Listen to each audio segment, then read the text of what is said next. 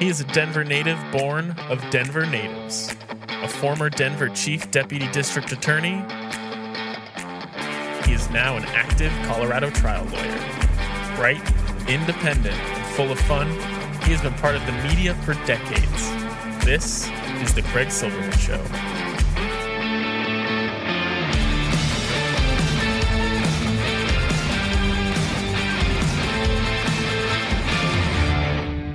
Oh, what a world, what a life, what a day. Saturday, September 30, 2023.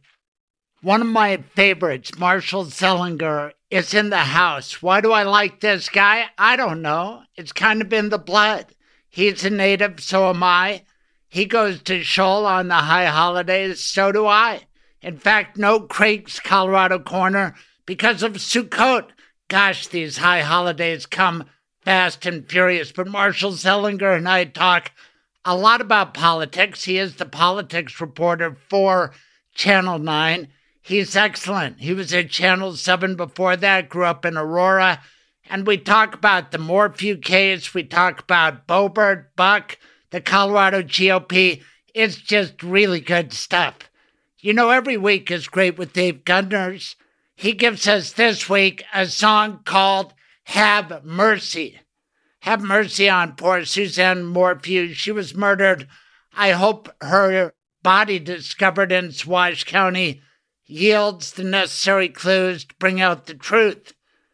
That's the key to bring out the truth. Dave Gunders is the truth, as you will hear with his song Have Mercy.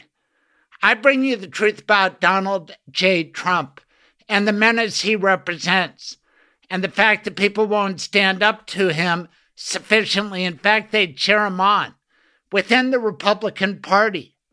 And you can't be part of the Republican Party anymore, even in California, without being part of this cult where the guy says ridiculous things and you need to clap along. I like to be up to date. Friday afternoon in Anaheim, Donald Trump gave this speech, and listen to the response, which is almost as disturbing as the words that are spoken.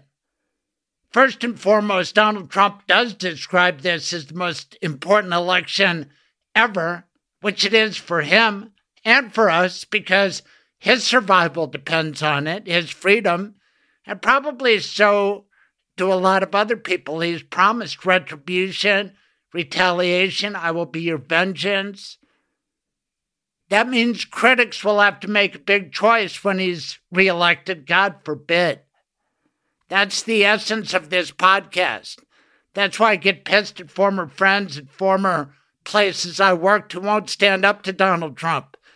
He's an existential threat. Joe Biden has his problems, but it's apples to watermelons. Come on now. Don't take my word for it. Donald Trump should have been charged on January 6, 2021, that day. But there was delay, and of course Trump uses that for his benefit. He declares early in his only defense, all 91 counts, all 4 indictments, 5 if you count the superseding, they are all election interference. And he keeps it going, but at another level, and oh my God, I bet you in the history of America, there's never been a president who uses the MF word. We are going to play it. And I have an R-rated show, but I don't like to say the MF word. But Donald Trump said it to the California GOP in Anaheim on September 29, 2023. And you don't like somebody, or if somebody's beating you by 10, 15, or 20 points like we're doing with crooked Joe Biden, let's indict the motherfucker. Let's indict.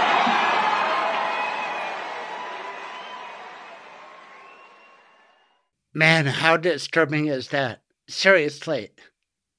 And then they go along with his claims that everybody's cheating except him, the biggest cheater in the world. Read Rick Riley's book. Rick Riley, my episode 4, Tree Chopping, Commander-in-Chief, the book he wrote about how he wins by cheating in golf and by intimidating the club pro to awarding the crown. Now he's out in California saying not only did I get cheated in those swing states, I really win in California if the system's not rigged. You have to hear it to believe it. And once again, it's the reaction that's so bothersome. But we're not going to lose by 5. We're going to win. We would win. I don't believe it when they say it, but the state is rigged. It's a rigged election. It's a horrible thing, and we have to turn it back. This is a state that the right Republican can win, and I think actually win easily.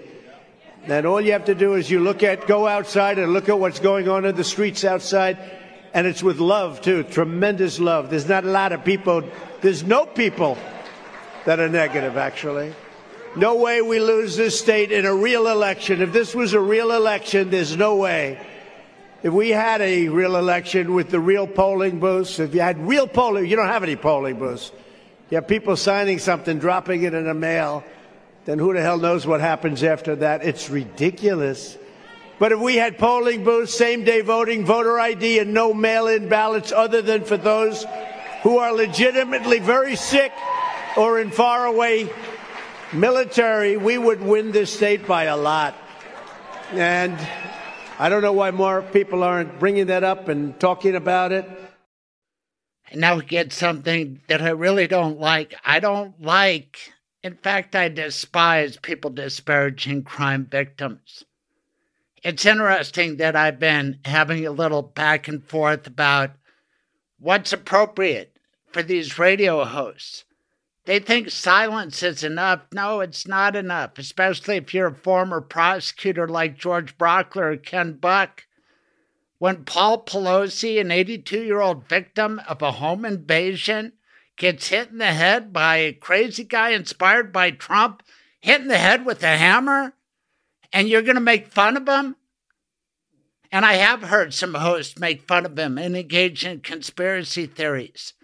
But the worst is Donald Trump. And any decent ex-prosecutor would say something about this. I was a prosecutor, not the elected DA, just a chief deputy. I did it for 16 years, proud of it, put my record up against any of these guys. And one of the things we learned in Dale Tooley and Norm Early's office is the following. You don't disparage crime victims, you help crime victims.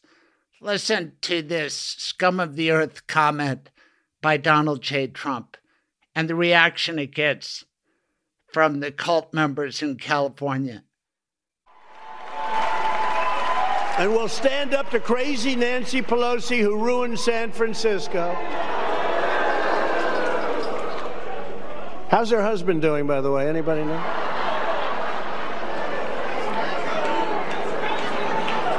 And she's against building a wall at our border, even though she has a wall around her house, which obviously didn't do a very good job. Sad, sick stuff. You have to hear it to believe it and to get activated to fight against it. I'll never go along with that kind of crap. And the dude's crazy. Everything's a conspiracy theory. Now, the West, we have plenty of water. It's just that, I don't know, George Soros or somebody is making it pour out into the Pacific instead of giving enough water so Donald Trump can take a good shower because his hair needs all the attention. He said stuff like that. I won't play it all, but I'll give you a snippet, a dripping of it, where he says if we would really take this water up north, I guess Northern California, Montana, Idaho, Oregon, Washington, if we would just let it flow down the map, you got to hear this to believe it. All the currently dry canals will be brimming and used to irrigate everything, including your own homes and bathrooms and everything. You're going to be happy, and I'm going to get it done fast. They say that there's so much water up north that I want to have the overflow areas go into your forests and dampen your forests, because if you dampen your forests, you're not going to have these forest fires that are burning at levels that nobody's ever seen before. Wow, what a drip. This guy is so dumb. Yet most remaining Republicans go along with it. I admire a guy like Adam Kinzinger. Now, there's a military guy who stood up for principles. Liz Cheney too, but Kinzinger has it right. You can't blame the people who live, I don't know, uneducated, a no-hope town. Inflation's killing them. They don't know what's going on, so they turn on the radio and they listen to conservative thought leaders who say, hey, whatever you think of Trump, Biden's worse. You got to vote for Trump, don't you know? I can't stand that. Kinzinger holds people like that responsible. The George Brocklers of the world, the Dan Caplises. It's just horrible that these thought leaders in the Colorado area would go along with that. And Caplis pays for his show, and then he pays for Brockler to come on. He pays for Boyles to keep his mouth shut. KNUS getting its ass suit off. They all treat Randy Corcoran like he's royalty when he is one of the most corrupt MAGA guys around. They can have those friends. I'm going to call them out. This show's going to call them out. And we're going to get all sides on, but no MAGA propaganda. Marshall Zelinger is so great, and he covers DA races, and we talk about stuff like that. You know, George Brockler spends his show going after Phil Weiser, who not only beat Brockler bad, but then beat Brockler's hand-picked John Kellner. And yet he continues to pound on Phil Weiser and Jared Polis, and you have to say, what's going on there? Is that just part of the MAGA brand, or is it something more personal? Is it white Christian nationalism? Do those guys not fit in because they're not Christian? What about Jared Polis because he's gay too? I've worked with a lot of people on the radio. I never really worked with anybody who is openly homophobic as George Brockler. So is that what's driving this? I don't know what the appeal of the GOP can be right now, but it's not good. And the Republican Party will allow Donald Trump to go to town against guys like Phil Weiser. Is that what George Brockler wants? It appears so from his daily pounding on Phil Weiser. And listen to Donald Trump do the same thing to the Anaheim GOP. Sure, I will direct a completely overhauled DOJ to investigate every radical DA and AG in America for their illegal, racist, and reverse enforcement of the law. And we will start with the Marxist monsters unleashing mayhem on Los Angeles and San Francisco.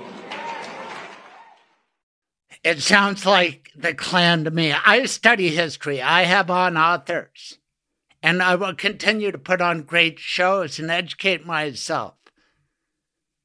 This is how the mob, like the Klan, moves in. Hey, you got a crime problem? We'll fix it for you. What do we want in return? Well, we'll tell you later. But it's fascism. It's awful. And again, I expect prosecutors to stand up. And let's hear if Ken Buck will say anything about the latest from Donald Trump saying that people who steal stuff from stores should be shot on sight.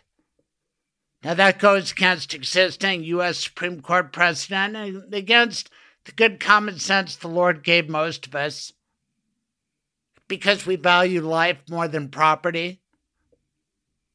Now, if you are in danger, that's a different subject, but Donald Trump is trying to one-up Ron DeSantis, who said shoot them dead at the border. Now it's shoot them dead if they're committing any kind of retail theft. Listen to this. When they're there, they'll knock the hell out of you and kill you in some cases. And we will immediately stop all of the pillaging and theft. Very simply, if you rob a store, you can fully expect to be shot as you are leaving that store. Shot. Now listen to that reaction. Now listen to see if anybody on the radio, on Denver Trump radio, will condemn that or play these sound bites or speak frankly about the menace that Donald Trump represents. That's what's behind this podcast. I think we are the mainstream. I don't think that you can possibly say, well, let's debate this. Should we shoot people or not? Is that a legitimate debate? It's not under the law. There's a rule of law in America. And how is Donald Trump going to change it? He's going to be in charge of what happens in Los Angeles or San Francisco or Denver. Is that what it's going to come to? Is that what conservatives want? I don't think the country wants this. If America wants this, then a lot of us don't want America. But I think that a real election will just show that this is extremism. Most Americans are good. Most Americans say, wait, we have a justice system. We can't have a king ordering people executed by being shot. Same guy who's talking about retribution. It takes courage to speak up. A lot of us would rather do other things. Once MAGA is defeated, I'll gladly go off into the sunset. I'll keep writing for the Colorado Sun. I hope you do check out my latest about Paul Simon, his prayerful 7 Psalms, guiding me through this high holiday season. I sure appreciate my association with the Colorado Sun. Spent all Friday at the Colorado Sun Fest. Listened to Michael Bennett and John Hickenlooper, sadly stuck in D.C. because of the government shutdown being perpetrated by the likes of Boebert and the Republicans, just because they want to make trouble and defend Trump, defund everything, and yet guys like Brockler and Buck won't speak out. Caplis, he's gone. I don't know what's up with him. The cult. It's awful what's going on in America, and it's all led by MAGA. What's not awful is Marshall Zellinger. Marshall Zellinger gives you the straight news on Colorado's best evening newscast.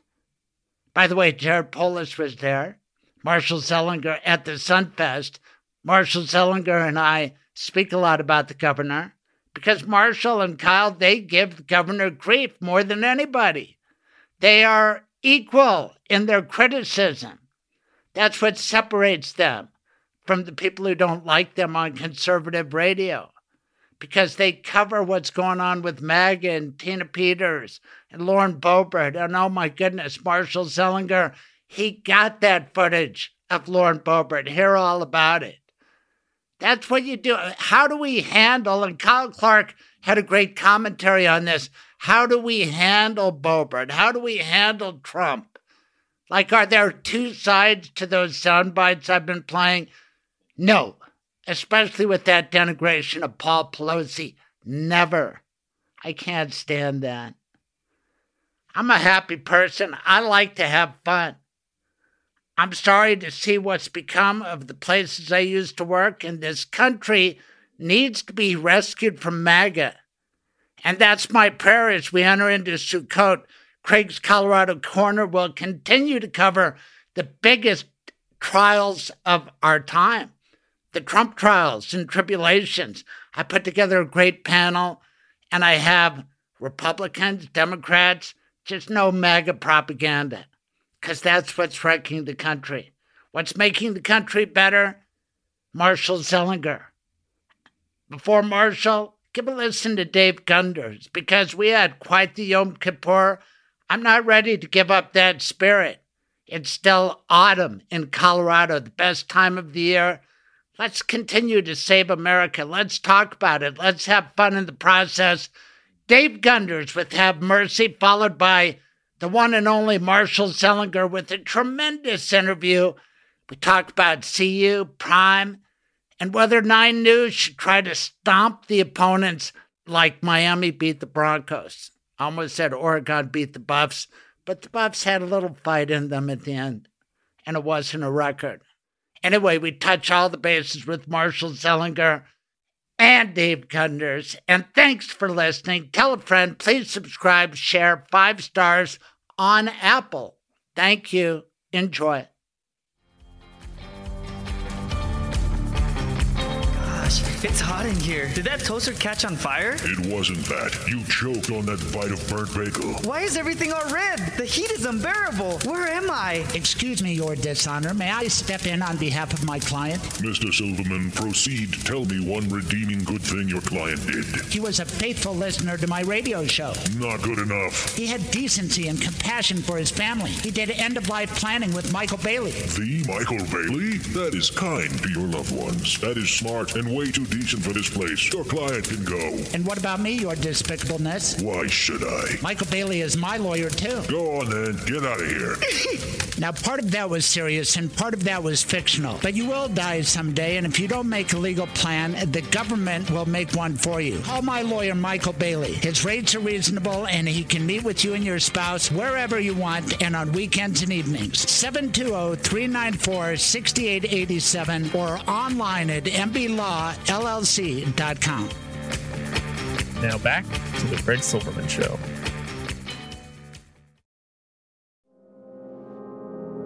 Hey, being a lawyer is a matter of judgment. You have to know the law, the facts, but good judgment is essential. If you don't understand how Donald Trump is culpable for the crimes committed in his name, then I question your judgment. I have the good judgment to question Donald Trump.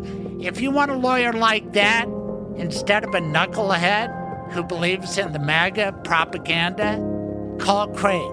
303-734-7156. 303-734-7156. I am Craig Silverman, a voice for victims. Troubadour, my dogs get so excited Skylar has to get a bone, so I want to explain the noise behind you. I'm waiting. For him to make the noise?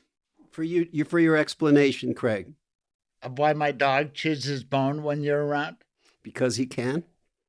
No, don't get dirty on me. That's just the kind of thing I do with Marshall Zellinger in a great interview with the star at Channel 9. You know, the Jewish guy with glasses? Yes. And a tie with a tie clip? I mean, I never thought of him as the Jewish guy, but yeah. He's a proud Jewish guy. Zellinger, what did you think? That's great. I'm not sure I thought.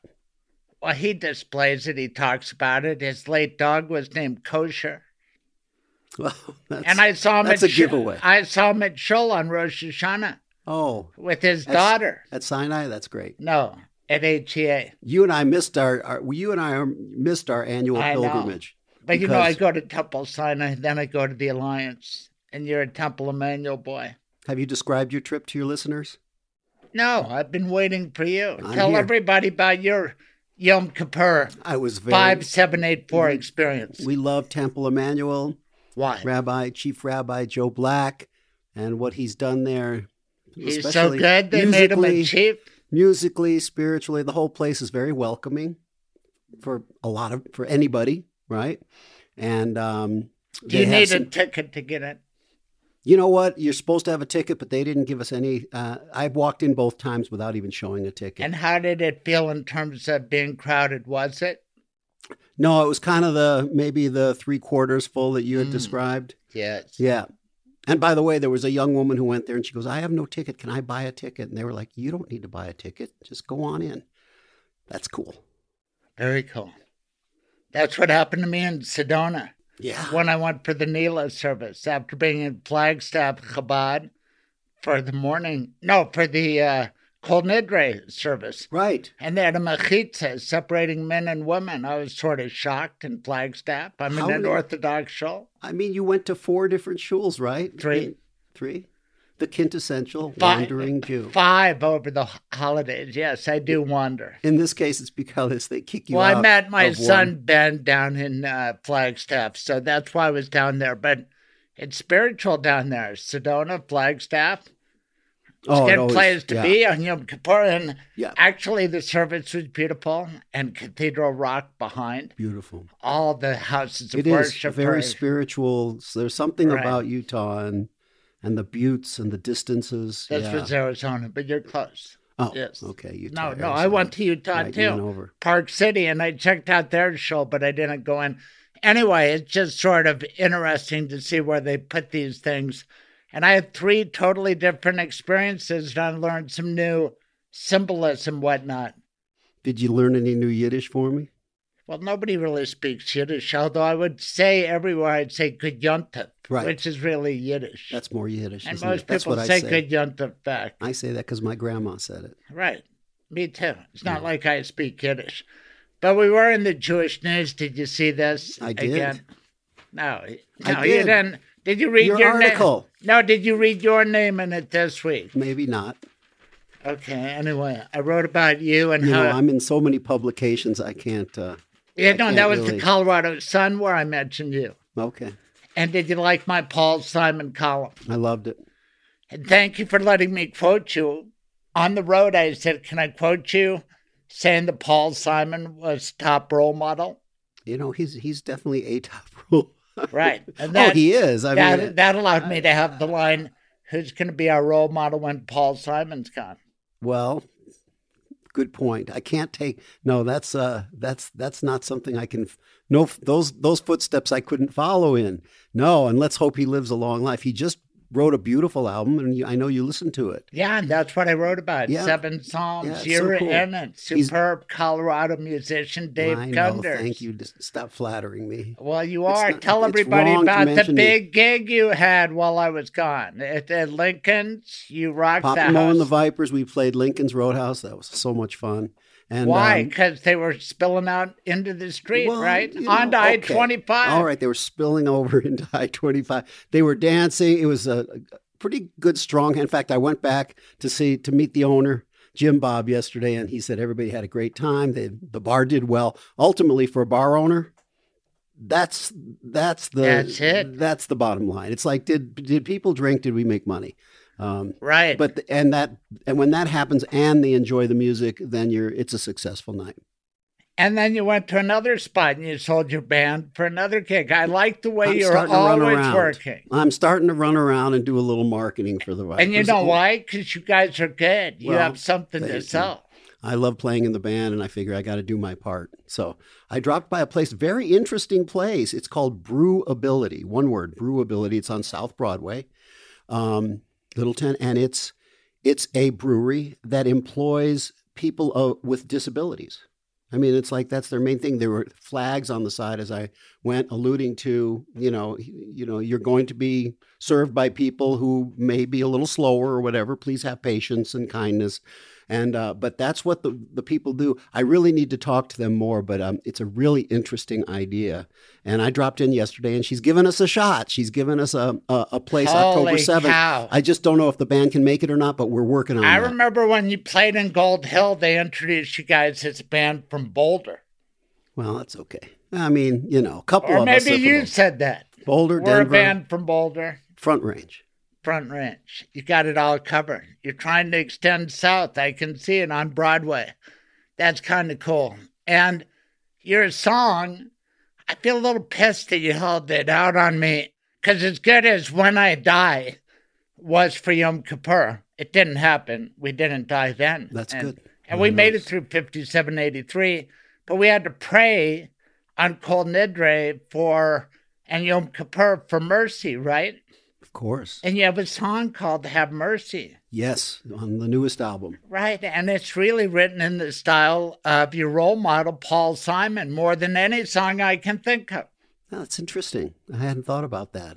In what sense?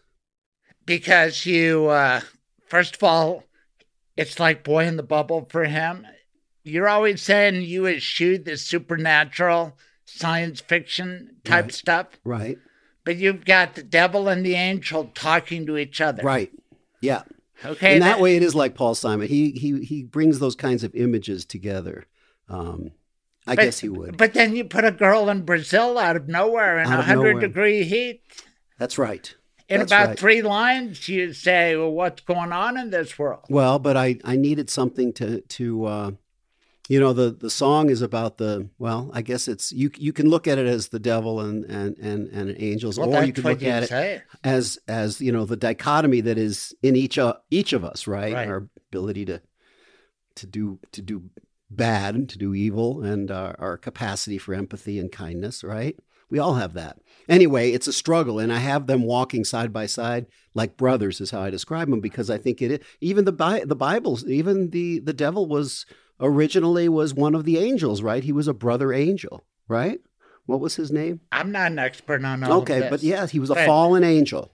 Yes. The devil. And so the idea of these two brothers walking and the angels imploring him to come around, like, the earth has had enough. The world's had enough. People are having a hard time. Let's try to fix some things. The devil's, he wants no part of it. But at the end, I felt it was important to kind of weigh towards the side of mercy and kindness, and how ultimately that will reign. So I like that idea. It's beautiful. Your plaintive wail is worthy of a cantor. Have mercy. I mean, that's good. And then crying to God. It's like, why is there so much pain in the world now? Right? That's what the angel, he looks up to the heavens and cries. Yeah. And then you bring out a flute. I did. I brought out my penny whistle again. And that's you. Call it a flute. It's like a $3 instrument you can get at a music folk store. Yeah. That's just like you when you go down Broadway trying to sell the Vipers. Not a hard sell.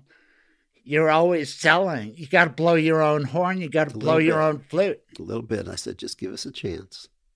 She asked how much we would require. I didn't answer because I told her, I was like, we have day jobs. Why don't you just tell us what you can afford, and let's see if we can give it a go, right? Not a hard sell.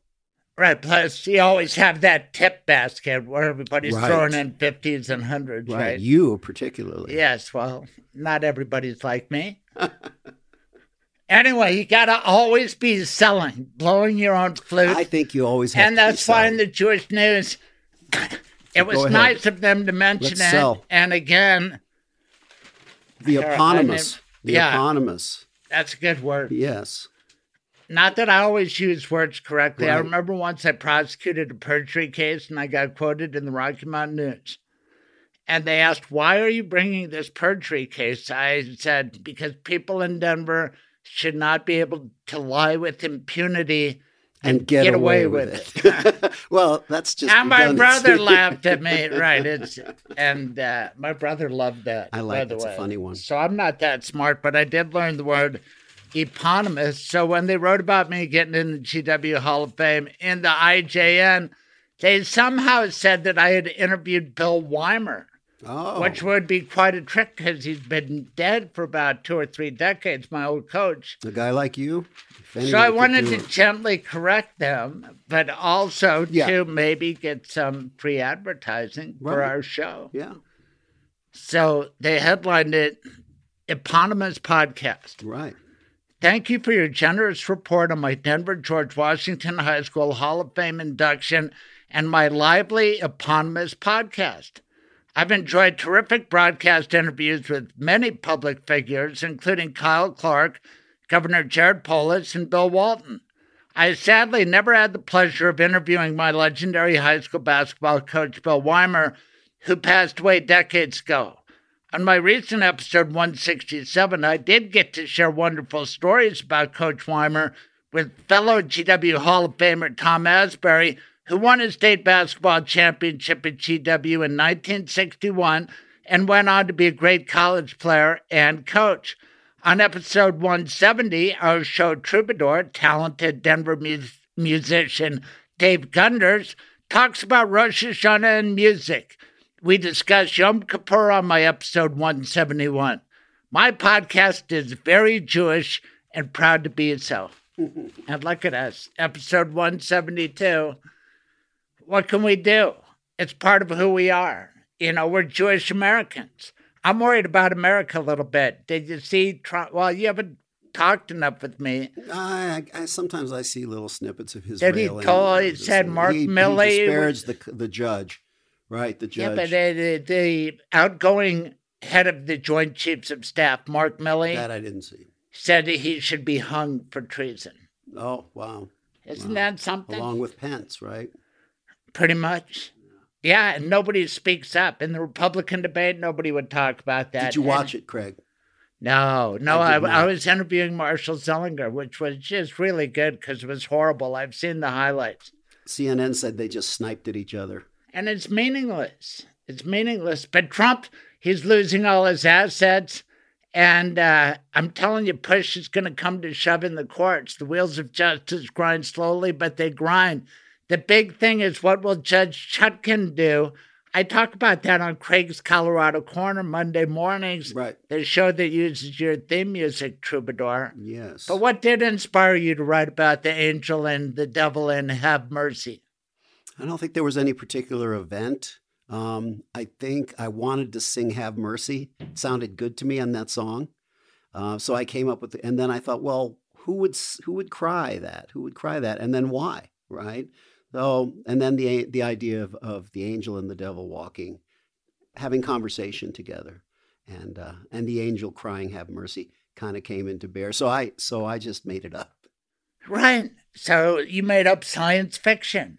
So don't tell me you're not into futurism and science fiction and supernatural things happening.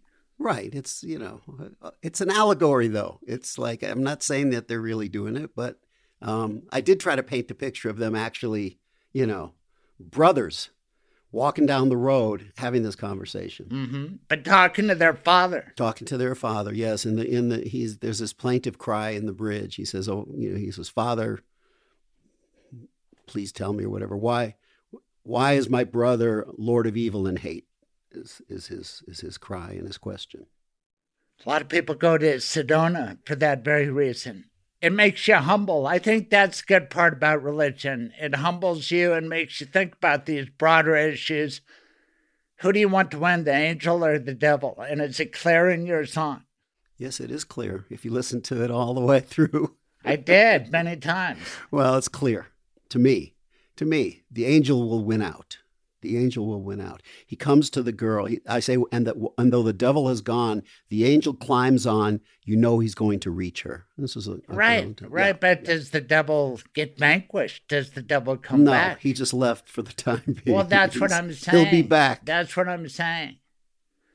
And every time, will the angel vanquish his little brother, the devil, or is it big brother? I wish I could say. Are they twin brothers? I wish I could say. Sometimes that's not the case. No, there's a lot of people who suffer, if you want to look at it that way, whether it's the devil or just, bad fortune. There's a lot of people who, they suffer and life is not just for them. They don't have an opportunity, to live a full life. It's like Marshall Zellinger, you, because I've seen you with your daughters, and I probably didn't see you at Shoal when they were babies. I think we knew each other after that, but I imagine you got up to scurry out if they made a little noise, and it's so cute. We've all been there. Yeah, sure. And that's what I like about Marshall, that he takes the day off and he respects the religion. Yeah. And he's proud of being a native. I just really enjoyed Marshall Zelinger. To me, it's kind of cool to have a local guy broadcasting local news. When he talks about Aurora, he knows Aurora. He grew up there. I look forward to listening, to the show. Well, everybody's looking forward to hearing Have Mercy by Dave Gunders. Thank you, Troubadour. Shabbat Shalom. Shabbat Shalom, Craig.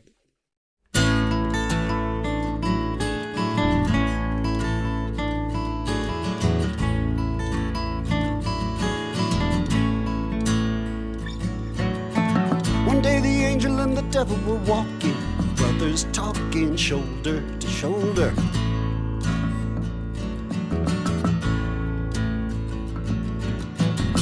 Angel said, "We got to mend this rift.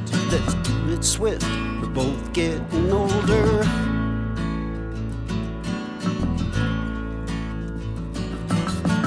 Devil said, "Bro, we got no common ground. When you see me around, you know there'll be trouble."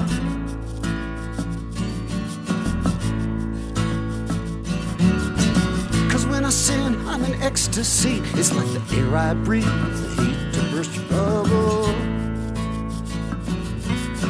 Angel just threw his head back to the sky. Have mercy.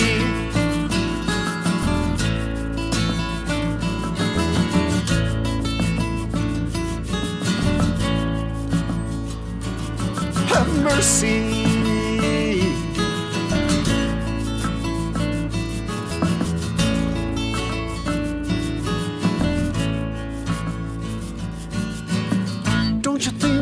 suffered enough between the fires and floods, world's in a quandary.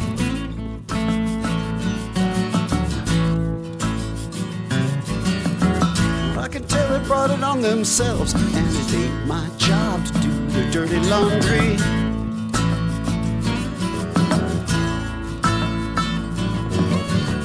Angel shouted, who let you out to ply your trades of mischief and evil?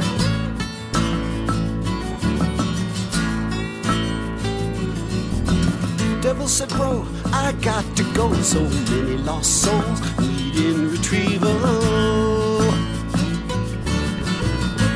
Angels cried out, Father, why you make my brother Lord of evil and hate?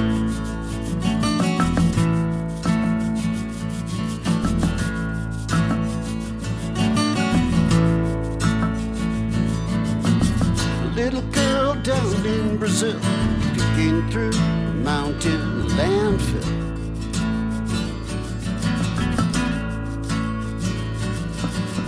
7 a.m. and it's 100 degrees. I see her picture here in the magazine.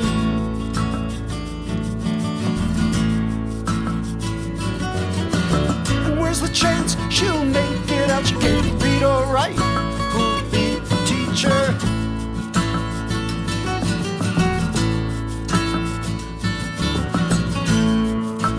Devil had gone, well, the angel climbs on, no, he's gonna reach her.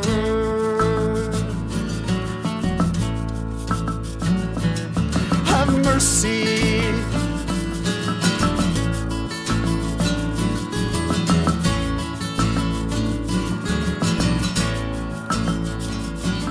Have mercy.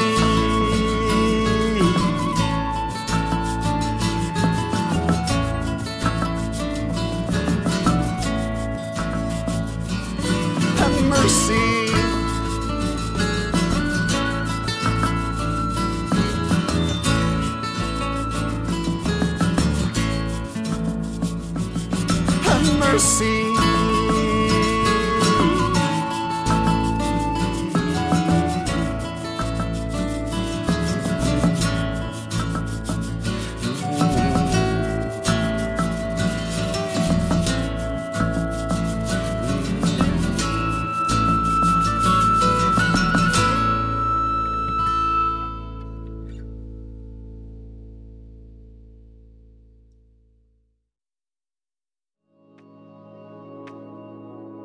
He's the best lawyer I know because he's my lawyer. He's Michael Bailey. I think you pioneered this mobile estate planning, and lots of lawyers are doing it now. And boy, are your clients happy, satisfied. It's convenient for the client.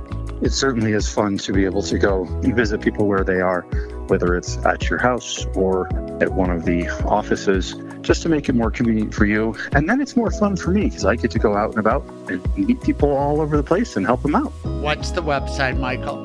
It is mobileestateplanning.com. What's the best phone number to call? 720-394-6887 is my direct line. Michael Bailey, that's our lawyer. Trish loves him. I do too. Thanks, Michael. You're welcome, Craig.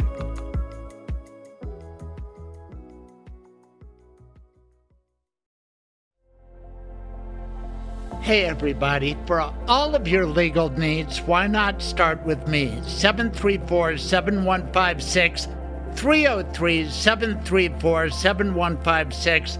I've been practicing law in Colorado for over 42 years, and I know a lot of people. And if I can't do right by you, I can steer you in the right direction. My number, 303-734-7156. Ask for Craig Silverman, a voice for victims, a voice for people with legal difficulties.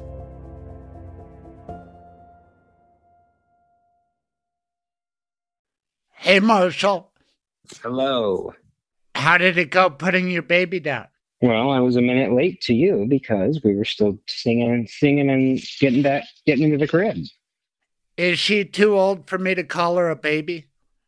I think so because, well, I don't know. Baby's a catch-all. She's definitely a toddler, but she's 1 month, or sorry, 1 year and almost 3.5 weeks. And was she walking the other day when I saw her at the synagogue? Oh yeah, she was on her own. But you were carrying her too. You weren't just letting her go wherever she wanted. Oh, I did in the hallway for sure. Well, that's when I was in praying for my salvation.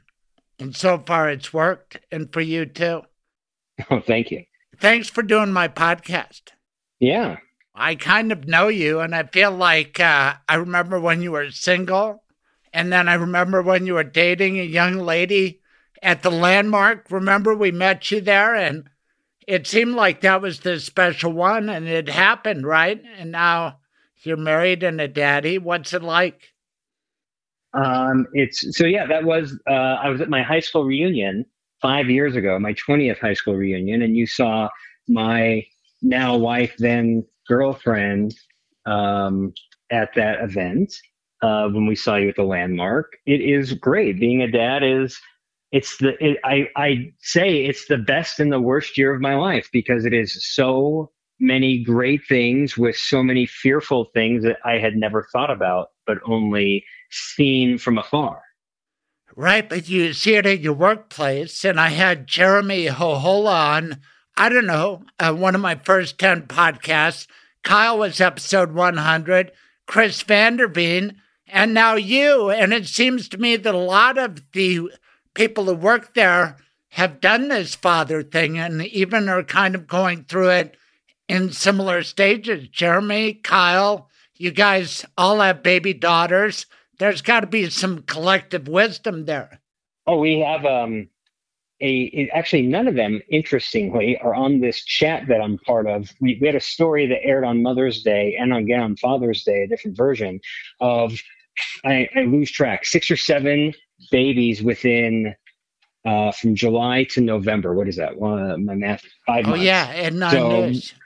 So we are 4 months, I guess. So we're part of a group chat where we ask questions, share advice. And interestingly, Kyle, Jeremy, and Chris Vanderveen are beyond the age of that wisdom because they're seasoned compared to us newbies. But yeah, there's a lot of us at the station. It almost feels like it's a prerequisite to work at the station, but it's just coincidental that we all had kids around the same time. And we glean off each other, off Kyle and off Vanderveen, who's way ahead of the game for us. Almost double digits, if not already double digits with his daughter. So there's a lot to learn, do any of you dudes have any boys? Yeah, among the group that just had kids, there is the producer Jen and our web producer Aaron. They both had boys, but no on here. I'm seeing a pattern, and everybody sees 9 News. And the reason I'm talking about it is because just before I came in to do this nighttime interview, I caught up with what's happening in Colorado by next on my DVR. I watch it every night to catch up.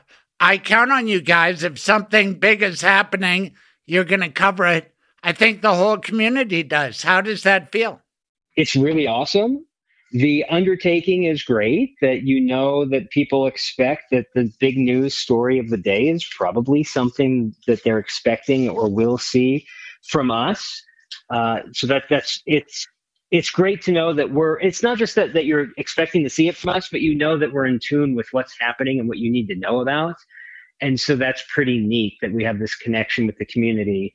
And some of it is engaged from feedback we get from them. I can't tell you how many stories I've done over the last 6.5 years at Channel 9 that have been inspired or a direct result of an email or phone call from a viewer. Holy cow, yes. And I just found out that Suzanne Morphew's body was recovered when I tuned into Next.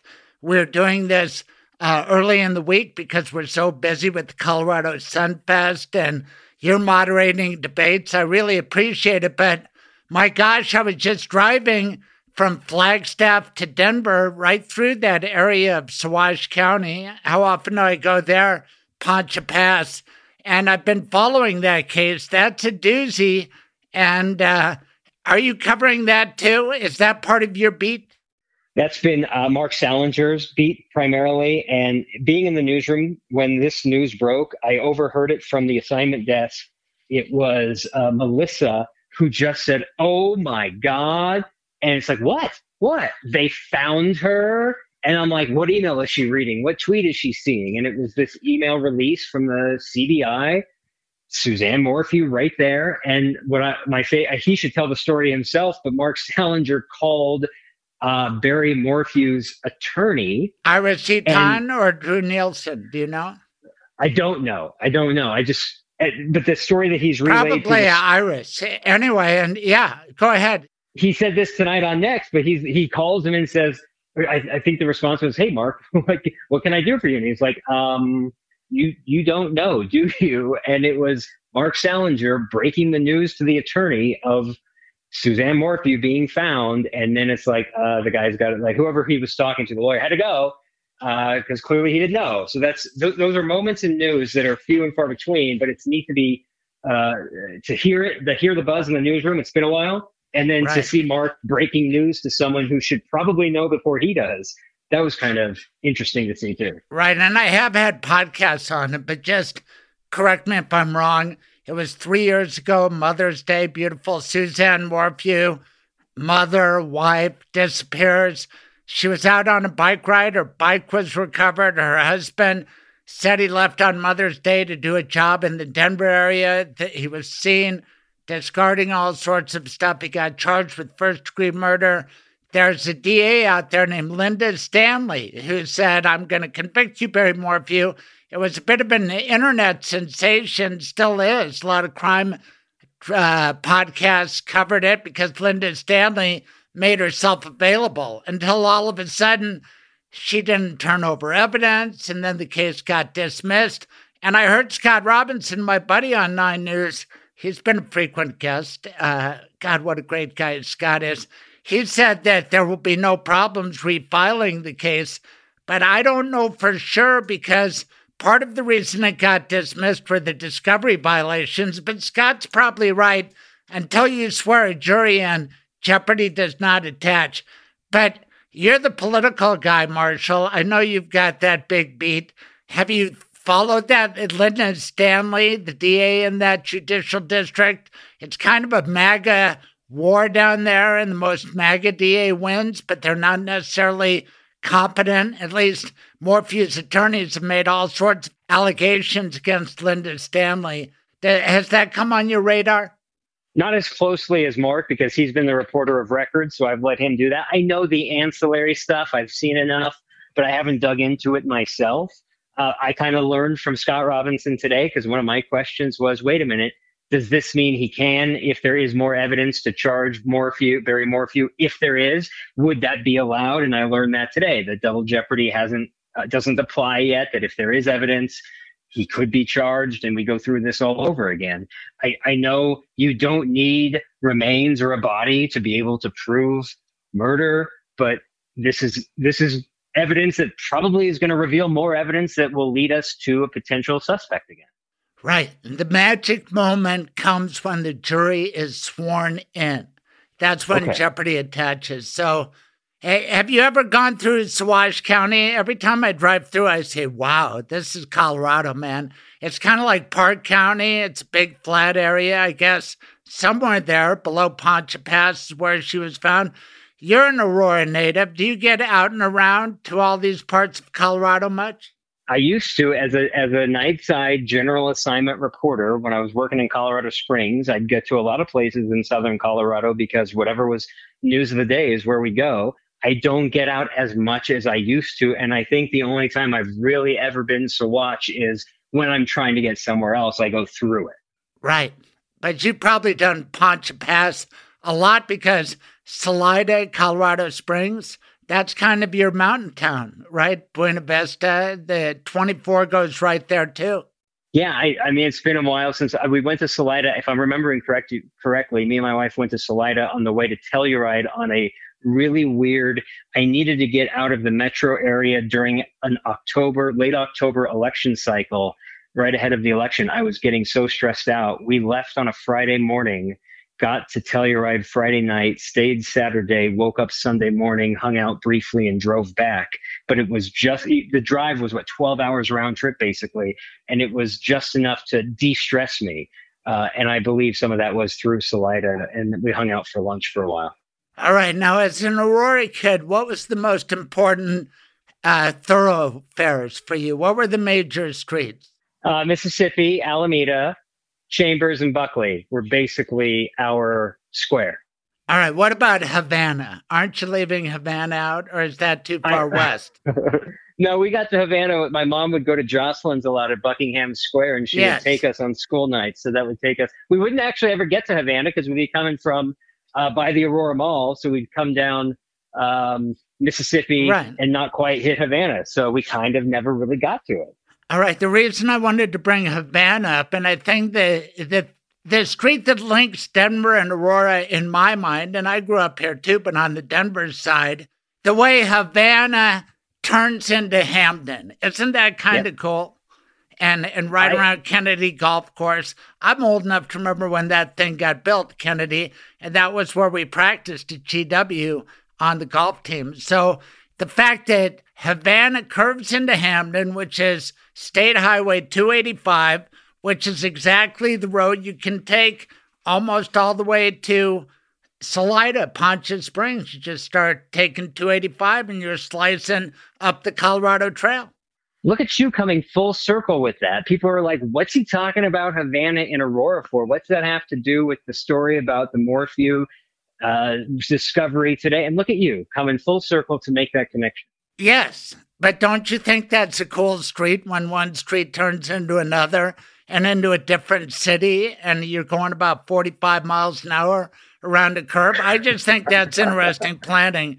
But so Aurora was your thing, and I'm talking too far west for you, but do you take a lot of pride? Do you think it matters? I mean, do you puff out your chest and say, hey, Jeremy, you're from where, the Valley? Okay, you people been here a long time, but not in Metro Denver. Kyle, Western New York, yeah, you like it here now, but I'm a native. Do you wear that on your sleeve? Because I do. Absolutely. But I feel like I'm an Aurora apologist, that I have to defend being from Aurora as like, that's like not something to be ashamed of or like gross about. So I'm an Aurora apologist.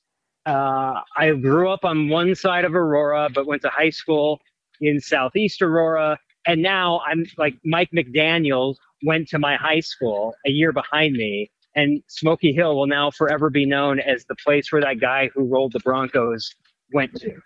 I know, but that was a historic beatdown. Should he have gone for the record? I appreciate his reasoning for not doing it. So, it's only, he's right. It's karma. It's only going to work against you. I guess if it happened naturally, sure. But by then, it's okay to take a knee. But if they had run a play and the Broncos defense, again, couldn't stop them, that's really not on Miami. Now, long before you were born, in 1972, out of the AFL, the Miami Dolphins emerged. They had Shula as a coach. They went perfect because they never let up, and they set a record still not obtained.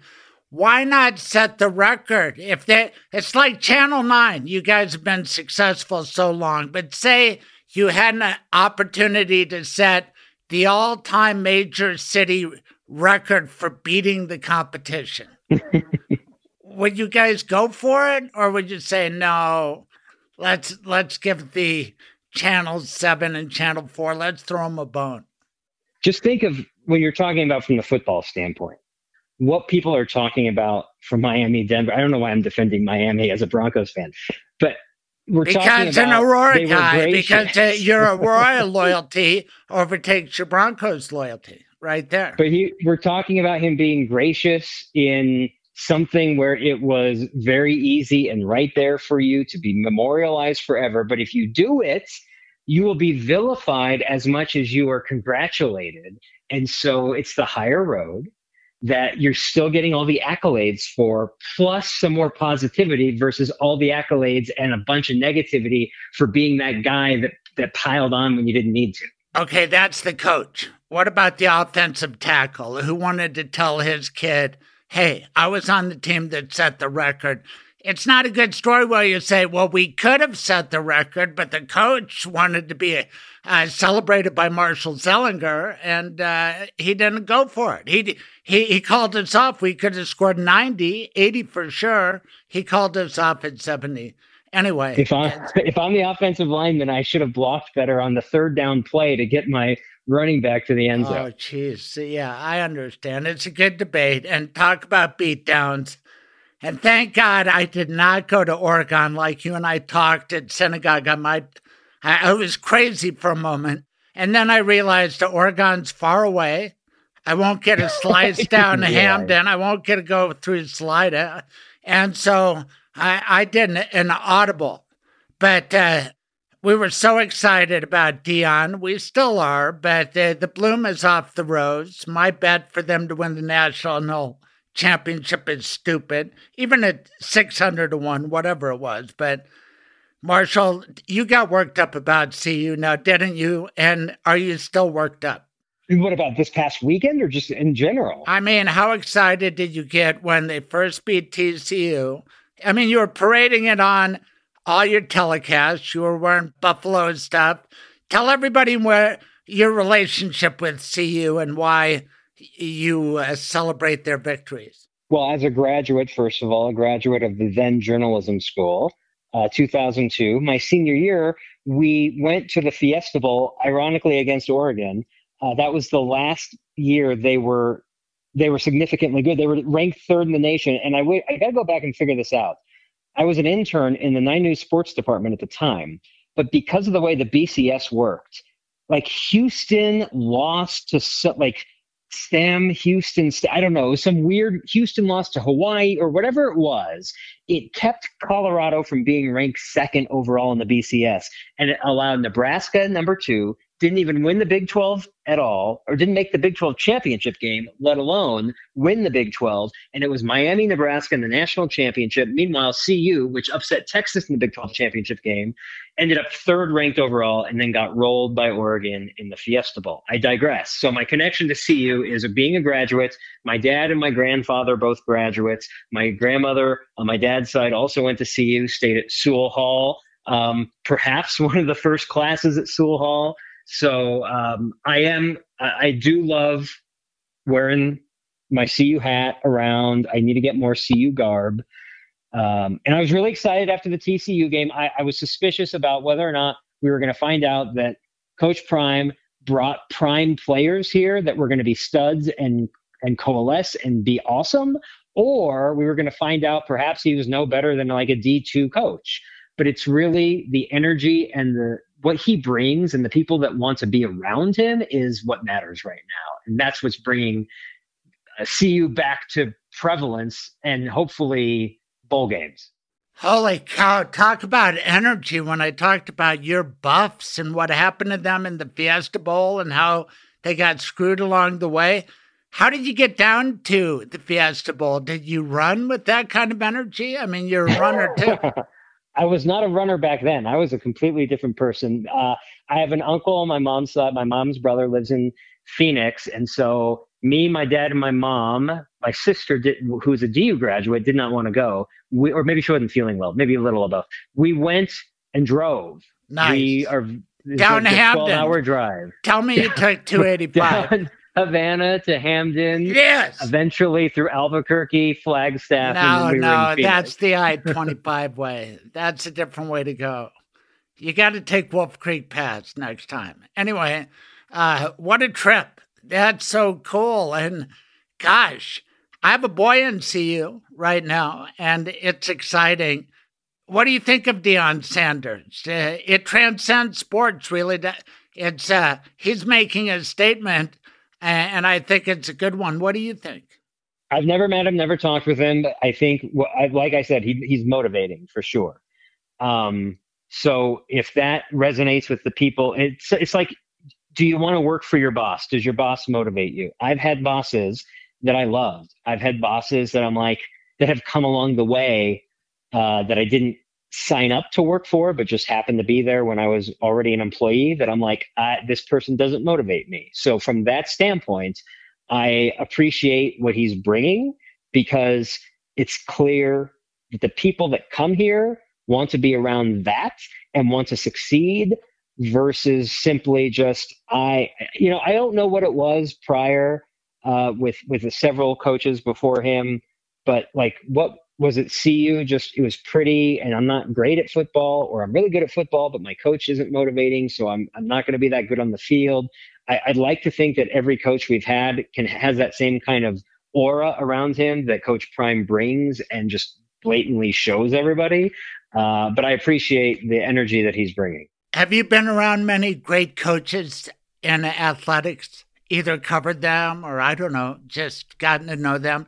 One CU guy who comes to mind for me is Irv Brown, who is a great coach of baseball. Did you know Irv at all? I was not only as a call-in to his show. That's as close, I think, as I ever really got to him. Oh, my dad was his, my dad was his coach on the West Side. That's my native stuff. But he loved my dad as a coach, would talk about it, and I'd get to sit with him occasionally at Rockies games. And I said, well, what was it about my dad that you liked as a coach? He said he was a great motivator. I mean, isn't that really what coaching or being a boss is all about? And sure, yeah, go ahead. I'll tell you who I was around. Sealberry. Sealberry was the CU women's basketball coach when I was at CU, and she was so successful for the same reasons. She didn't have a camera in her face all the time like Coach Prime, but she certainly got the players around that she brought to CU to coalesce together and want to play hard for her. So she definitely is probably my time at CU was the one coach that stood out. Yeah, she's a legend, Sealberry. What a great winner. How was it that you got to know her? Through the journalism school, I covered my favorite teams to cover and also do play-by-play for local Channel 54 in Boulder were the CU women's basketball team and CU women's volleyball. But I also knew Cammie Carmen, who was the center on the CU women's basketball team. Maybe she was a forward. We worked together at Channel 7 later in life, and her dad was my high school geometry teacher. So that's kind of how I knew her, because I saw him in the stands. I'm like, wait a minute, I know you because he used to talk about you in school, and then we formed a friendship, and she was in the J school, and so all reasons right there. And the women's basketball team was better than the men's basketball team when I was a student in the late 90s. Oh, my God. Now I have a shameful admission that when I was playing at Colorado College, the women were doing better than the men. And it got to the point where we had to play before them a couple of times on a Saturday night because they had bigger crowds. Yeah, but the headliners laugh. Oh, you're bringing up bad memories. And that was on small college. But CU and Sealberry, that's a great one. What do you think she did that motivated the women to try to achieve, everything they could for the team and for her? I really don't know. I don't think I'm privy to that. I can tell you what she didn't do. She didn't do like Bob Knight type tactics. Mm-hmm. That's all. Maybe it's just the opposite of that is good. Right. And Dion shows that love to his kids, and that's what I want to ask you. Don't you think there's an element of coaching to being a parent? And are you good at it? It's kind of learning on the fly. I bet you had great role models, but is it different than you thought it was going to be? Absolutely. I had no idea what I thought it was going to be, but it takes a lot more energy and attention than I think I thought it was going to require. I'm definitely learning on the fly. I'm learning so much from my wife, who spends the majority of time with our daughter.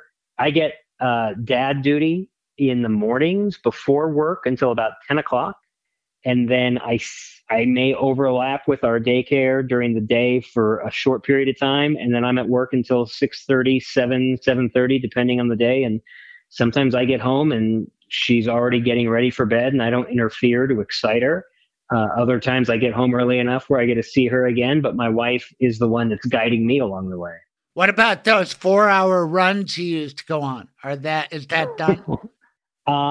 They're infrequent. They're not 4 hours. They're my 35-minute or 60-minute runs are less frequent. However, I've got the Cadillac of running strollers, but I haven't taken her out on a run as often as I would like. I've only done maybe a handful of runs. I should be more motivated in the morning, but now it's getting chillier. So even if I ran with her in the morning, she'd get a breeze in her face, and it's probably not the best thing. I know. We can't just keep talking about babies, but maybe we can. Let's talk about politics and Lauren Boebert. Okay, boy, you had another beauty on her and the late night speeches she's giving. Next, helped lead the field when it came to the Boebert coverage, although the Colorado Sun, my home paper, did a great job too. They got the incident report, but that was a big story nationally, and a lot of it flowed out of the footage the 9 News hustled and obtained. Why don't you brag about that? Well, it started with a couple tips on a Monday where we got third hand, hey, I heard Congresswoman Boebert got kicked out of a musical over the weekend. And interestingly, me and my wife went on Saturday. Had we gone on Sunday when this happened, perhaps I would have seen it from where we were sitting, and I wouldn't have had to take a day and a half to try to confirm it. But I finally got it confirmed Tuesday afternoon, but I was up in Lyons working. We were going to go live with a 10-year anniversary, 10-year flood anniversary story. And we had put in a request the night before for security video from the city. And once we got it confirmed through 2 sources, we were going to go with it, but we wanted to wait for the video at that point. Then the Denver Post did a push alert probably at like 4 or 4:30, and they had it. So I wrote up my story, and then we added the video later that evening when we got it. But the video was only her getting escorted out and then the hallway video. So the next day, I put in a request for, okay, we saw her get escorted out, but let's see, does her story and her campaign story match, or does the incident report from the security match? So I put in a request for the security video. It took another day to get that. And then that's the video that's kind of gone bonkers, where you can see the behavior during the musical. And it was one thing to see her taken out, but then it's like, okay, we've heard 2 stories. We've seen this video of her walking out, but we really don't know what she did. And someone's telling the truth and someone's not telling the truth. So let's see it. And so that's why we put in the request for the other video. I will say there's probably hundreds of people, if not more, that are like, oh my gosh, a place like the DCPA has security cameras that can show that quality? I had no idea. I'm going to have to change my behaviors, because if they caught her doing that, they're going to see me eating my Milky Duds or sneaking in my shooter or something. Oh, your shooter and Milky Duds. That's some weird references, because I know, because it's Milk Duds. I don't know why I said Milky. Because I'm thinking about that guy who was her date. And when I saw that footage you produced, and thanks to you, Marshall Zellinger, and you wonder why 9 News is winning. These other stations could have gotten it, and they didn't. Marshall got it, and I think I tweeted out once I saw it, is that guy dating her or milking her? Because he was stroking her breast with her approval, because you could see that she guided his hand there. And that's why I wondered when you said Milky Duds. And then what else did you say? Oh, my God. I didn't even mean that. I just didn't say the candy. I wanted to say Gobstoppers. No. And then what was the next candy you referenced? Because that was a I said shooter. I said shooter. If it's a shooter, isn't that the name of her restaurant? Shooters? The one that got closed down for health violations? I wish I could take credit for being as clever and witty as I seem to have been. I want to say I need to give credit to Cole Sullivan, who put in the request and helped look through the guidance of whether or not the city would have access to security, or whether the nonprofit that is the DCPA would be in control of that. But it's the city arts and venues division department that had that access to the video and is responsible for that video. So 9 News reporter Cole Sullivan helped get that first video of her getting escorted out. And then we requested that second video. So I'm not as witty as you give me credit for. I almost want to take credit for it, though, but it's Did you call her for a comment? And you could have probably gotten an interview with her. What's your relationship like? It's pretty much all email, either the campaign media requests email, or sorry, not the campaign, the office, the Congresswoman's office media email, and rarely, if ever, will get a response. But now I have contact with the campaign spokesperson, and it didn't even occur to me to reach out to the campaign when asking a question about Congresswoman Lauren Boebert instead of candidate Lauren Boebert, but it was the campaign that ultimately gave us information. And why don't you have Lauren's cell phone number? No, I don't. I guess the very first time I saw her, I was covering that Beto O'Rourke news conference outside Aurora City Hall, where she showed up and made a name for herself by asking a question and ultimately saying, "You're not going to take our guns." It was when Beto was running for president. And that was her first appearance. And then from there, I should have gone up and been like, "Hey, I'd like to talk with you later. What's your cell phone number?" That would have been the moment. Yeah, but you could probably get it from various radio hosts in town. They have her on regularly. In fact, they all endorsed her, but you have a special in. If you could contact her, you know why she wants to talk to you now? Because why would she want to talk to you now? Because you could tell her the ending of Beetlejuice. That's what she keeps saying she wants. I guess I do have that knowledge, yeah. Well, she even told TMZ if somebody could please tell her the ending, like she was just not having two hands on a guy's genitals during the show. Anyway, was it a good ending? Oh, no, that's another bad context for me to. Yeah, I think we should probably just. Let's move on. Let's go on to Ken Buck. Okay, is that guy trying to get your job? I know he says he wants CNN, or what did he say? One American Nation. But have you ever thought that he might want to be the politics guy in 9 News?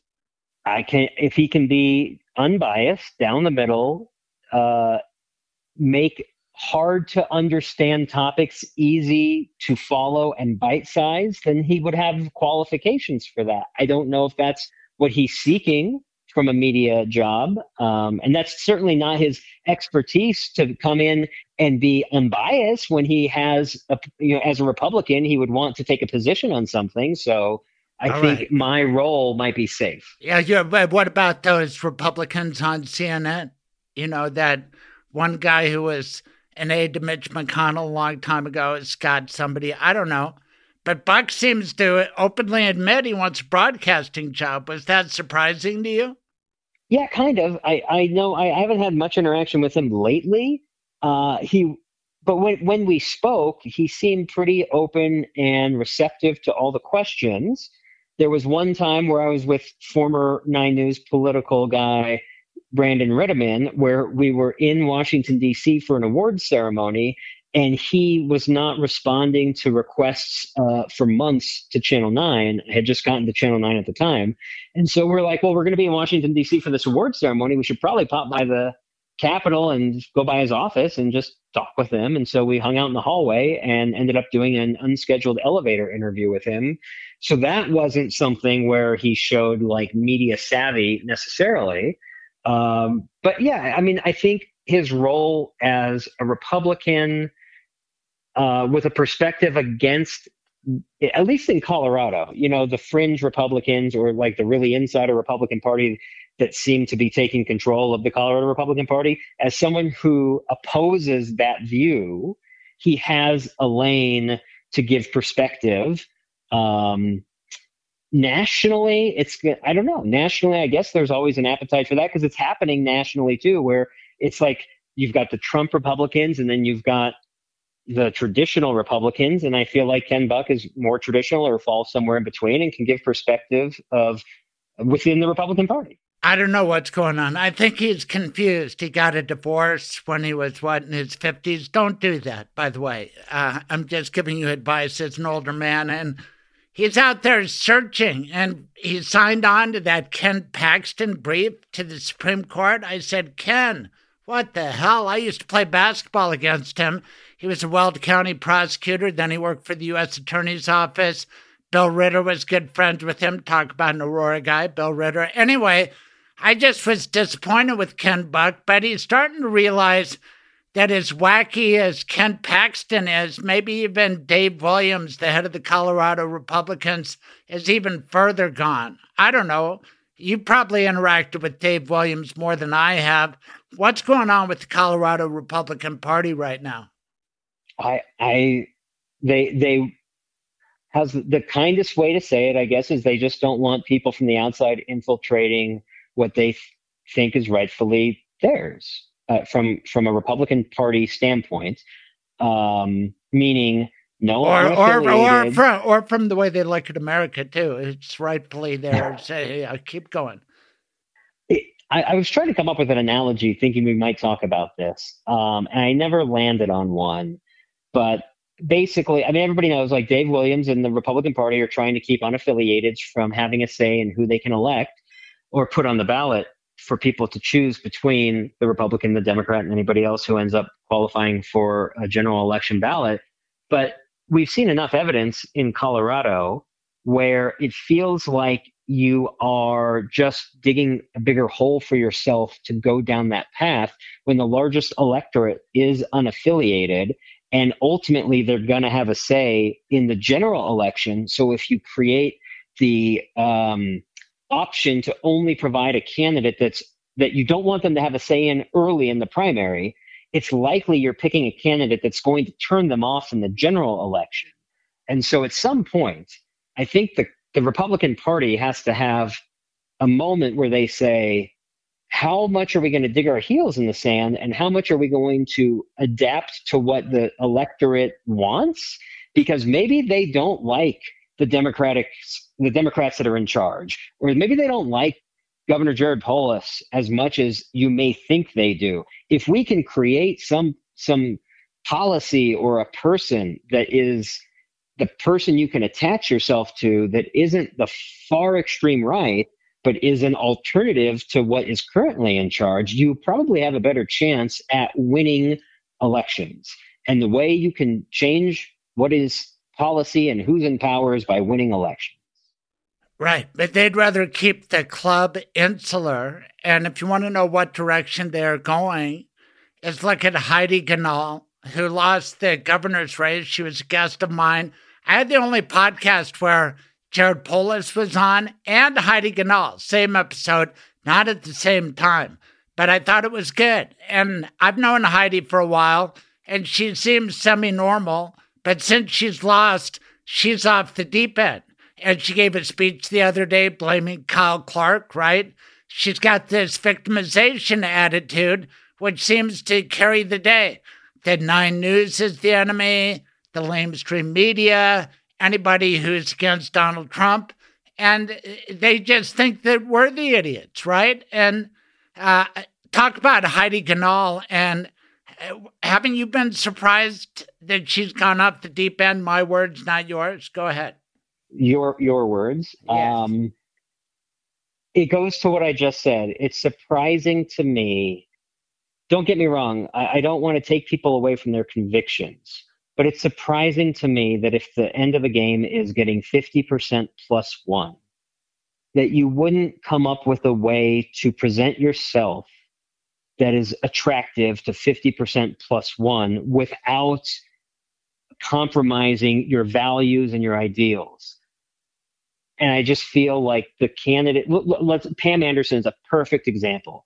She is someone that you would think could appeal to 50% plus one. But the people that are in her party push voters the opposite direction, and you're almost guilty by association because of the voice and the tout that some of the far extremists have, that it pulls the entire party down. So what's surprising is that you don't have more prominent candidates not meeting people in the middle, but trying to meet voters closer to where they are. Then again, digging your heels and saying, this is me. This is what I want the state to be. Come here to me instead of me adapting to the majority of you. Yeah, but the other gravitational pull is MAGA. And MAGA is pulling them harder than even trying to win elections. I think they're part of a cult, and cults do not end well. Somehow the GOP, as we knew it, as I studied it all my life, it seems to be gone, and it's a darn shame for democracy. And it's a shame because it doesn't make Jared Polis any better. And if anybody watches 9 News all the time, and I do, you can see Marshall Zellinger expose the vulnerabilities of Jared Polis, not just this Prop HH, but let's start with that preschool rollout. I mean, you guys are young fathers. You're paying attention. Don't you think Jared Polis has had some vulnerabilities lately? This is a perfect example of one of them. I remember my first story, and I wasn't the first. I know Chalkbeat via Colorado Sun also. And I'm not sure, I'll say Chalkbeat for sure was on this from the start. I believe it was early August. We got an email at probably about 2:30 in the afternoon, and our newscast is at 6. And I had a story that I just wasn't sold on, and I wasn't making good progress on it. And so I followed up. I'm like, I'm going to follow up with this email. It was from a parent in Adams 12 in Thornton who said, I was supposed to get full day preschool for my kid, and I just found out a week before school that I don't have that funding from the state. And so I reached out to him. We did a quick Zoom interview. And that night, within 3.5 hours, we had our first story on the air about parents who thought they were getting full day preschool from the big promise of Governor Jared Polis that suddenly weren't getting what they thought they were supposed to get. Again, credit to Chalkbeat for having that story, I feel like a few days, maybe 1 or 2 days ahead of time. So then from there, you hear from other parents. And then I went back and watched the inauguration speech from the governor and his State of the State speech. And it's like, you mentioned these as your cornerstones. This is your big thing that you must now answer for. And so we stayed on that story with different angles. First, it was the parents. Then it was how many parents. Then it's the providers. What's the issue with the providers? And it's the school district saying kids are showing up and they're not really registered. Then it's finally an interview with the governor. And then it's this lawsuit against the governor and or against the program. So like it just spun out of control in a way that I shouldn't say out of control. It just spun out so that there's so many different angles to cover that they're all different but unique to the situation of the one big promise from the governor, which is universal preschool. And so great. He's going to tout, and I gave him the opportunity in our one-on-one. It's positive that you have record number of preschoolers matched and enrolled. Own that, sure. But you also have countless examples of people that are now harmed by the way this rolled out. Let's talk about that. And so, I mean, it depends. If you're a supporter of someone, maybe you don't care about any of those stories. And it's like, I like the person. You're never going to say anything that's going to turn me off. But then if you have voters out there, not that he's up for election again, but if you have voters out there that are like, hang on a second, you're right. There was this promise. This didn't look right. You should be asking these tough questions. And I may make a future decision based on what I've now learned. That's the importance of what we do.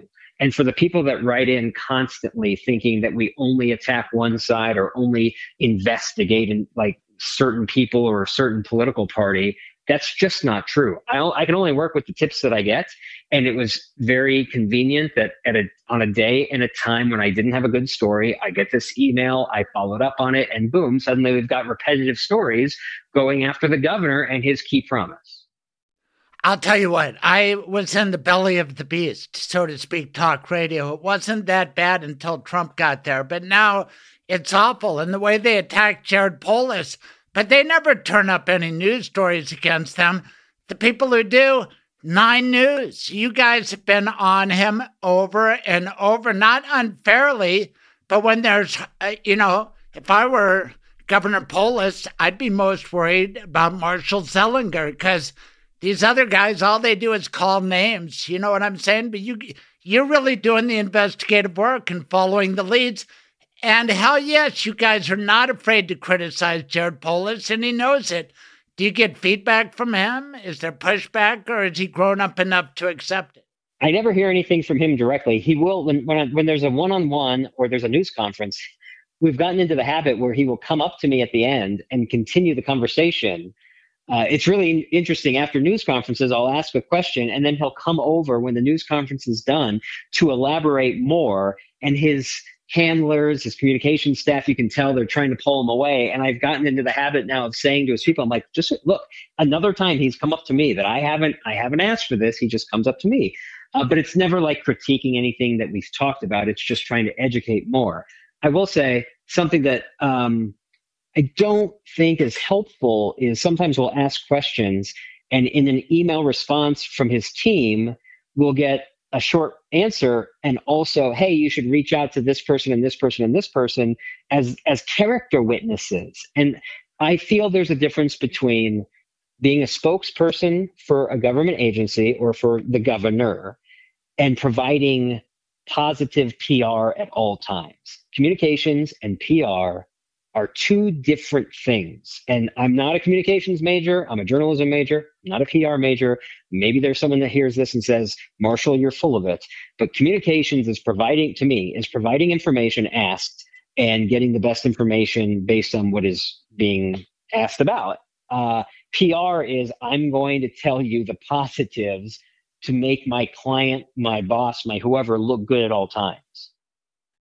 I wish I could go back to journalism school. I wonder what they teach. Do they teach you how to ask questions at a press conference? Yeah, I think, but not to the extent where I do it now. I will say I wanted to be a sports reporter and a sports anchor and a play-by-play person. So if we did get taught that, I probably didn't. What is your technique to get called on? Do you just butt ahead? Do you use your voice? How do you do it? Wait, how to what? Yeah, I mean to get recognized at a press conference. I've been at Broncos press conference. Sometimes it's more organized, but a lot of times it's kind of a free-for-all. What are your tactics? If it's a story I've covered extensively or maybe I've led on, I will try to just be the first voice out there. Other times I'll raise my hand. Sometimes I purposefully wait or I'll encourage someone else to go ahead. I tend to be friendlier about it unless it's a story that I've owned and want to be we can go back 7 years to the John Kaiser thing. If I was at a news conference and John Kaiser was there, I was damn well going to be the first person speaking up.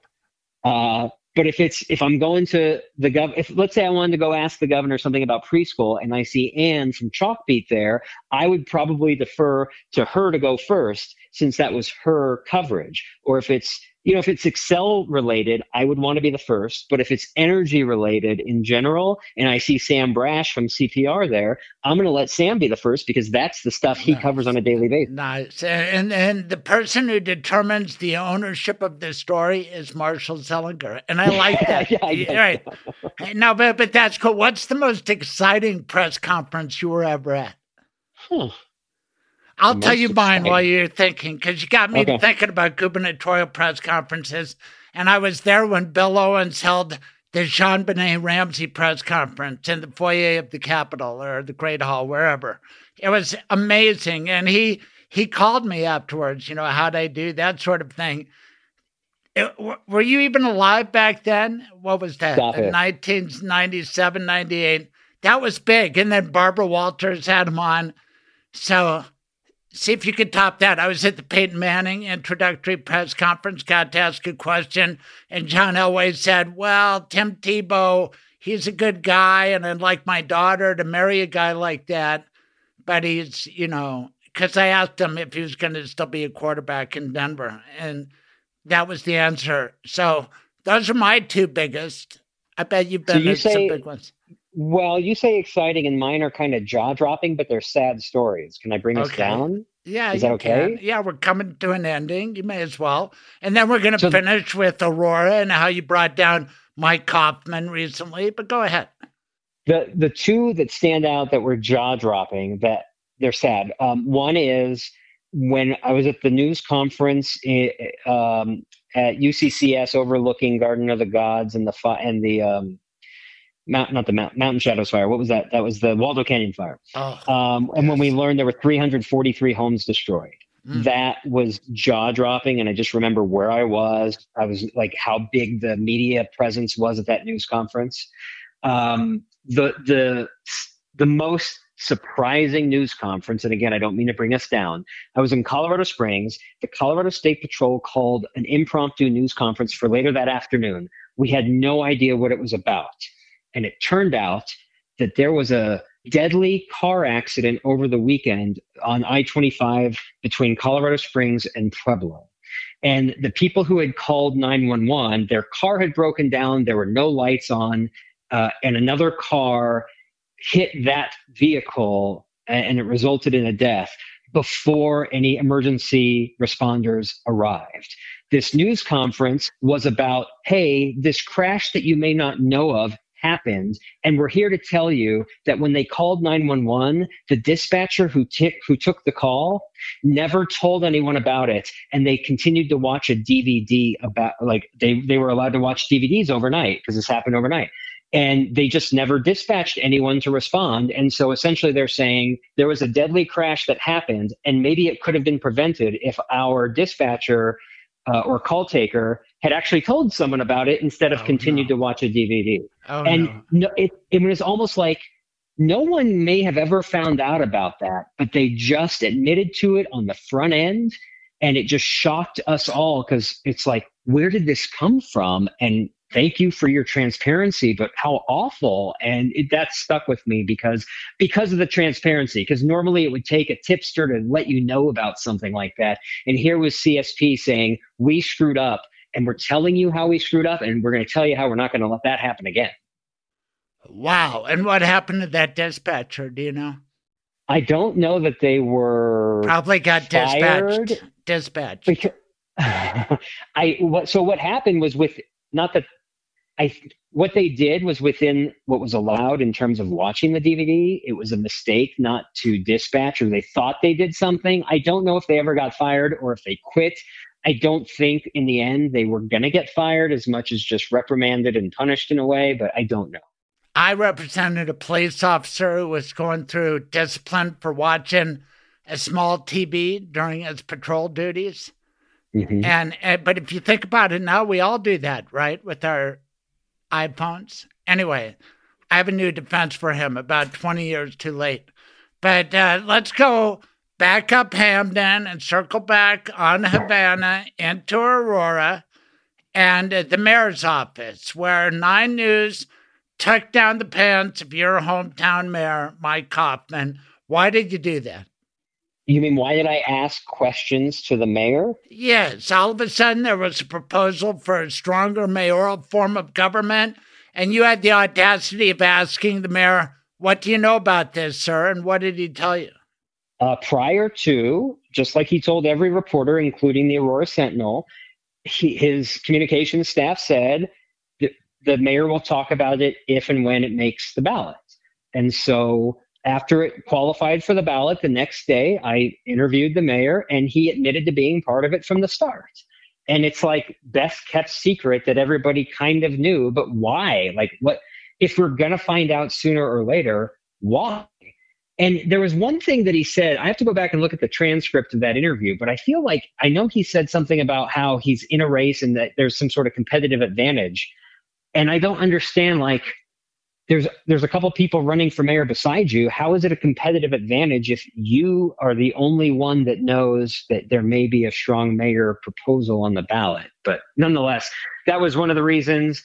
I really don't know if we got into much other ground about why it was so secretive, other than he didn't want to talk about it unless it was officially a thing. But then at the end of the interview, he didn't want to tell me how much money he had contributed. He admitted he had contributed money, and he wouldn't say how much. And I think I ended that interview with more or less than $10,000. And I just picked that number out of the air. And I think that's the number that he had actually contributed. It was either 5,000 or 10,000 that I said, and I was right on the money. In every meaning of that phrase, you were right on the money. You're good at that. And yet it ended up embarrassing him, right? And his money went for naught because they had to pull the whole proposal once you pulled their pants down. I don't know. I mean, again, it's perspective. You say it's embarrassing. He was just defending his position. And if you like him, you accept that. If you don't like him, you use terms like you're using. I know, but what about the money? What did it go for? Was it well spent? Didn't they end up wasting it all? If it still can make the ballot without having to collect additional signatures, I guess it's pending that maybe it was well spent. If you have to get more signatures, then yeah, you're starting from scratch and you got to find more money. I don't understand Aurora politics. I'm from Denver, but it seems interesting and a bit of a microcosm of what's going on in America. Are you able to follow it? And they have strange party affiliations. Same with Denver. It's getting nuanced, isn't it? Well, I don't know when this airs, probably after I have done my candidate forum that I'm doing. Yes, we air Saturday morning. Yeah, tell everybody your debate moderation. So I'm just participating in a forum with the Aurora Sentinel and with the Denver Gazette. It's at Aurora with Aurora Municipal Center. It's going to be 2 days before this airs, so it's Thursday. I'm trying to write questions as we speak. I don't need to know much about party affiliation except when it comes to the mayor's race, because even though it's not a party affiliated race, you have two diametrically different candidates in Mike Hoffman and Juan Marcano in terms of where they are on the political scale, even though voters will not see a letter next to their name. I'm not as in tune with Aurora politics in terms of city council as I probably should be, but I don't know if that's going to be a negative as I'm trying to craft questions for this forum. I understand. And it gets in the weeds. I'm just saying when people start identifying as socialist or Marxist, this or that, it's hard for me to keep up. But I am following Mike Johnston, who was on my podcast twice, which is why he won. He's very accessible to me. How about to you? And how do you think he's doing in his first 100 days? Did you say Johnston? Yes, Mr. Michael Johnston. Sorry, I thought you still said Kaufman. He's accessible. His people are. He has frequent news conferences around his homelessness initiatives and policies, which allow us to ask about anything. I had a follow-up question for him after one of his first news conferences that related to Denver Public Schools and a text message he had sent the superintendent about the McAuliffe principle. And his people allowed me to hang back. They brought him back in. I did a couple more questions specifically about that, so I didn't have to do it in front of everybody else. His people seem to be responsive. I guess it depends on the day or the reporter, but for me, I'm getting answers I need as I need them. All right. We had a largely upbeat interview. You tried to bring us down a little bit with that sad dispatcher story, but it really didn't work because we're going to end on a high note. And I noticed the pride that you expressed in your family lineage at old CU, right? Shoulder to shoulder. And now you have a child. I've got a little buff. I went to CU Law School, but I don't go way back like your family. Is there pressure on your daughter to go to Boulder? No, and we've already opened up our 529 account. Good. So assuming we manage that correctly, we'll be in good position to allow her to explore. I will interrupt my own thought. I learned that schools like DU can actually be cheaper than public schools. And I think it was a 529 story that I was working on that I learned that there are scholarship opportunities that really lower the cost of a private school. And so I look forward to being the dad, not necessarily visiting private schools, but visiting all schools and going across the country to see what might be the place for her. However, I'm sure by the time it's college time for her, just like my wife will feel, I will feel like if you go farther than 10 miles, it is too far. And CU is just right. You can come home when you miss the dogs and mom and dad. It's perfect. I'm lucky to have a boy there, but give them the freedom. And a lot of times they'll go away for a year, but they'll come right back. Have you ever lived outside of Colorado? My first news job was in Chico, California, Northern California, and I was gone for 1 year. Then I came back to Colorado Springs, so I was only gone for 1 year of my life. I left for 1 year, too, and I came back to Colorado Springs, Colorado College. And when I was out of state, and probably when you were in Chico, California, people said, wait, you're from Colorado? What are you doing here? And I know by the end of 1 year back east, trying to be a basketball player, I said, what am I doing out here? I'm going back to Colorado. Sounds like the same with you. Yeah, plus Northern California and particularly Chico, in the summertime, it's 100 degrees and no clouds for like 4 months. So give me Colorado's weather any day. Well, let me tell you, Marshall, you've given me a great hour for my podcast. Thank you, friend. And I just can tell everybody I saw you. Your baby made, I don't know, just a little gurgle, and you got up and you rocked your baby. You took the baby out. She started singing. I mean, I could just see the love that you have, and it shines through, my friend. And I can tell what joy you take in being a father, and it's the greatest job in the world. So way to go. Thanks a lot for doing the show, Marshall. Sure thing. Thanks, Craig. All right. Bye-bye. Bye. Michael Bailey, a friend, a lawyer, a sponsor. Tell everybody how you bring peace of mind to their life. So by setting up your estate plan, you know what's going to happen to your stuff when you die. You know where it's going to go, you know who's going to get it.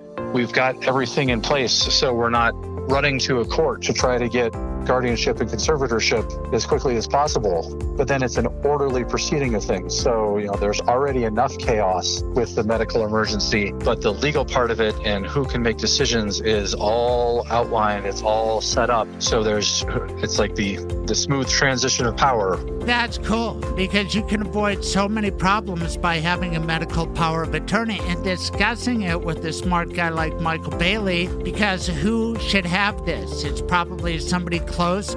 Who do you trust most among your children to make that call? These are the hard and good questions that you ask every day, right, Michael? Right. And if you ask them beforehand, when you're not in the middle of a crisis, then when a crisis hits, we're not trying to do crisis management and medical emergency and everything else. We're going, okay, we've got a smooth transition of power here. We've got a smooth who's in charge, and we can have that all flow so that we can focus on the care.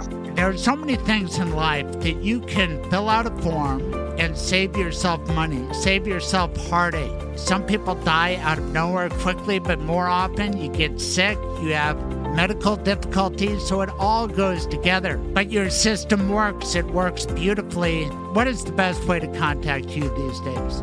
Best way, you can give me a call. My phone number is 720-394-6887. And again, that's 720-394-6887. Or you can go online to michaelbaileylawllc.com. And there is an appointment page on my website that you can use. So either way is fine. Thanks, Michael.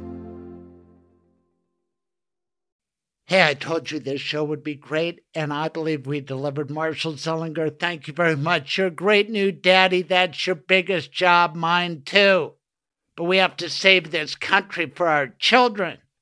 Dave Gunders is one heck of a father, and what a musician. Have mercy. Gosh, that's good. Paul Simon like music.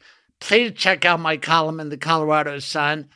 Thank you for listening. Again, tell a friend. 5 stars. Apple, appreciate it. Thank you. See you next time. Bye-bye. Thank you for listening. Tune in live every Saturday morning, 9 to noon, Mountain Time. Visit thecraigsilvermanshow.com for the podcast, blog, and more. Be sure to subscribe on all major podcasting platforms to be updated when new episodes are available. This has been The Craig Silverman Show.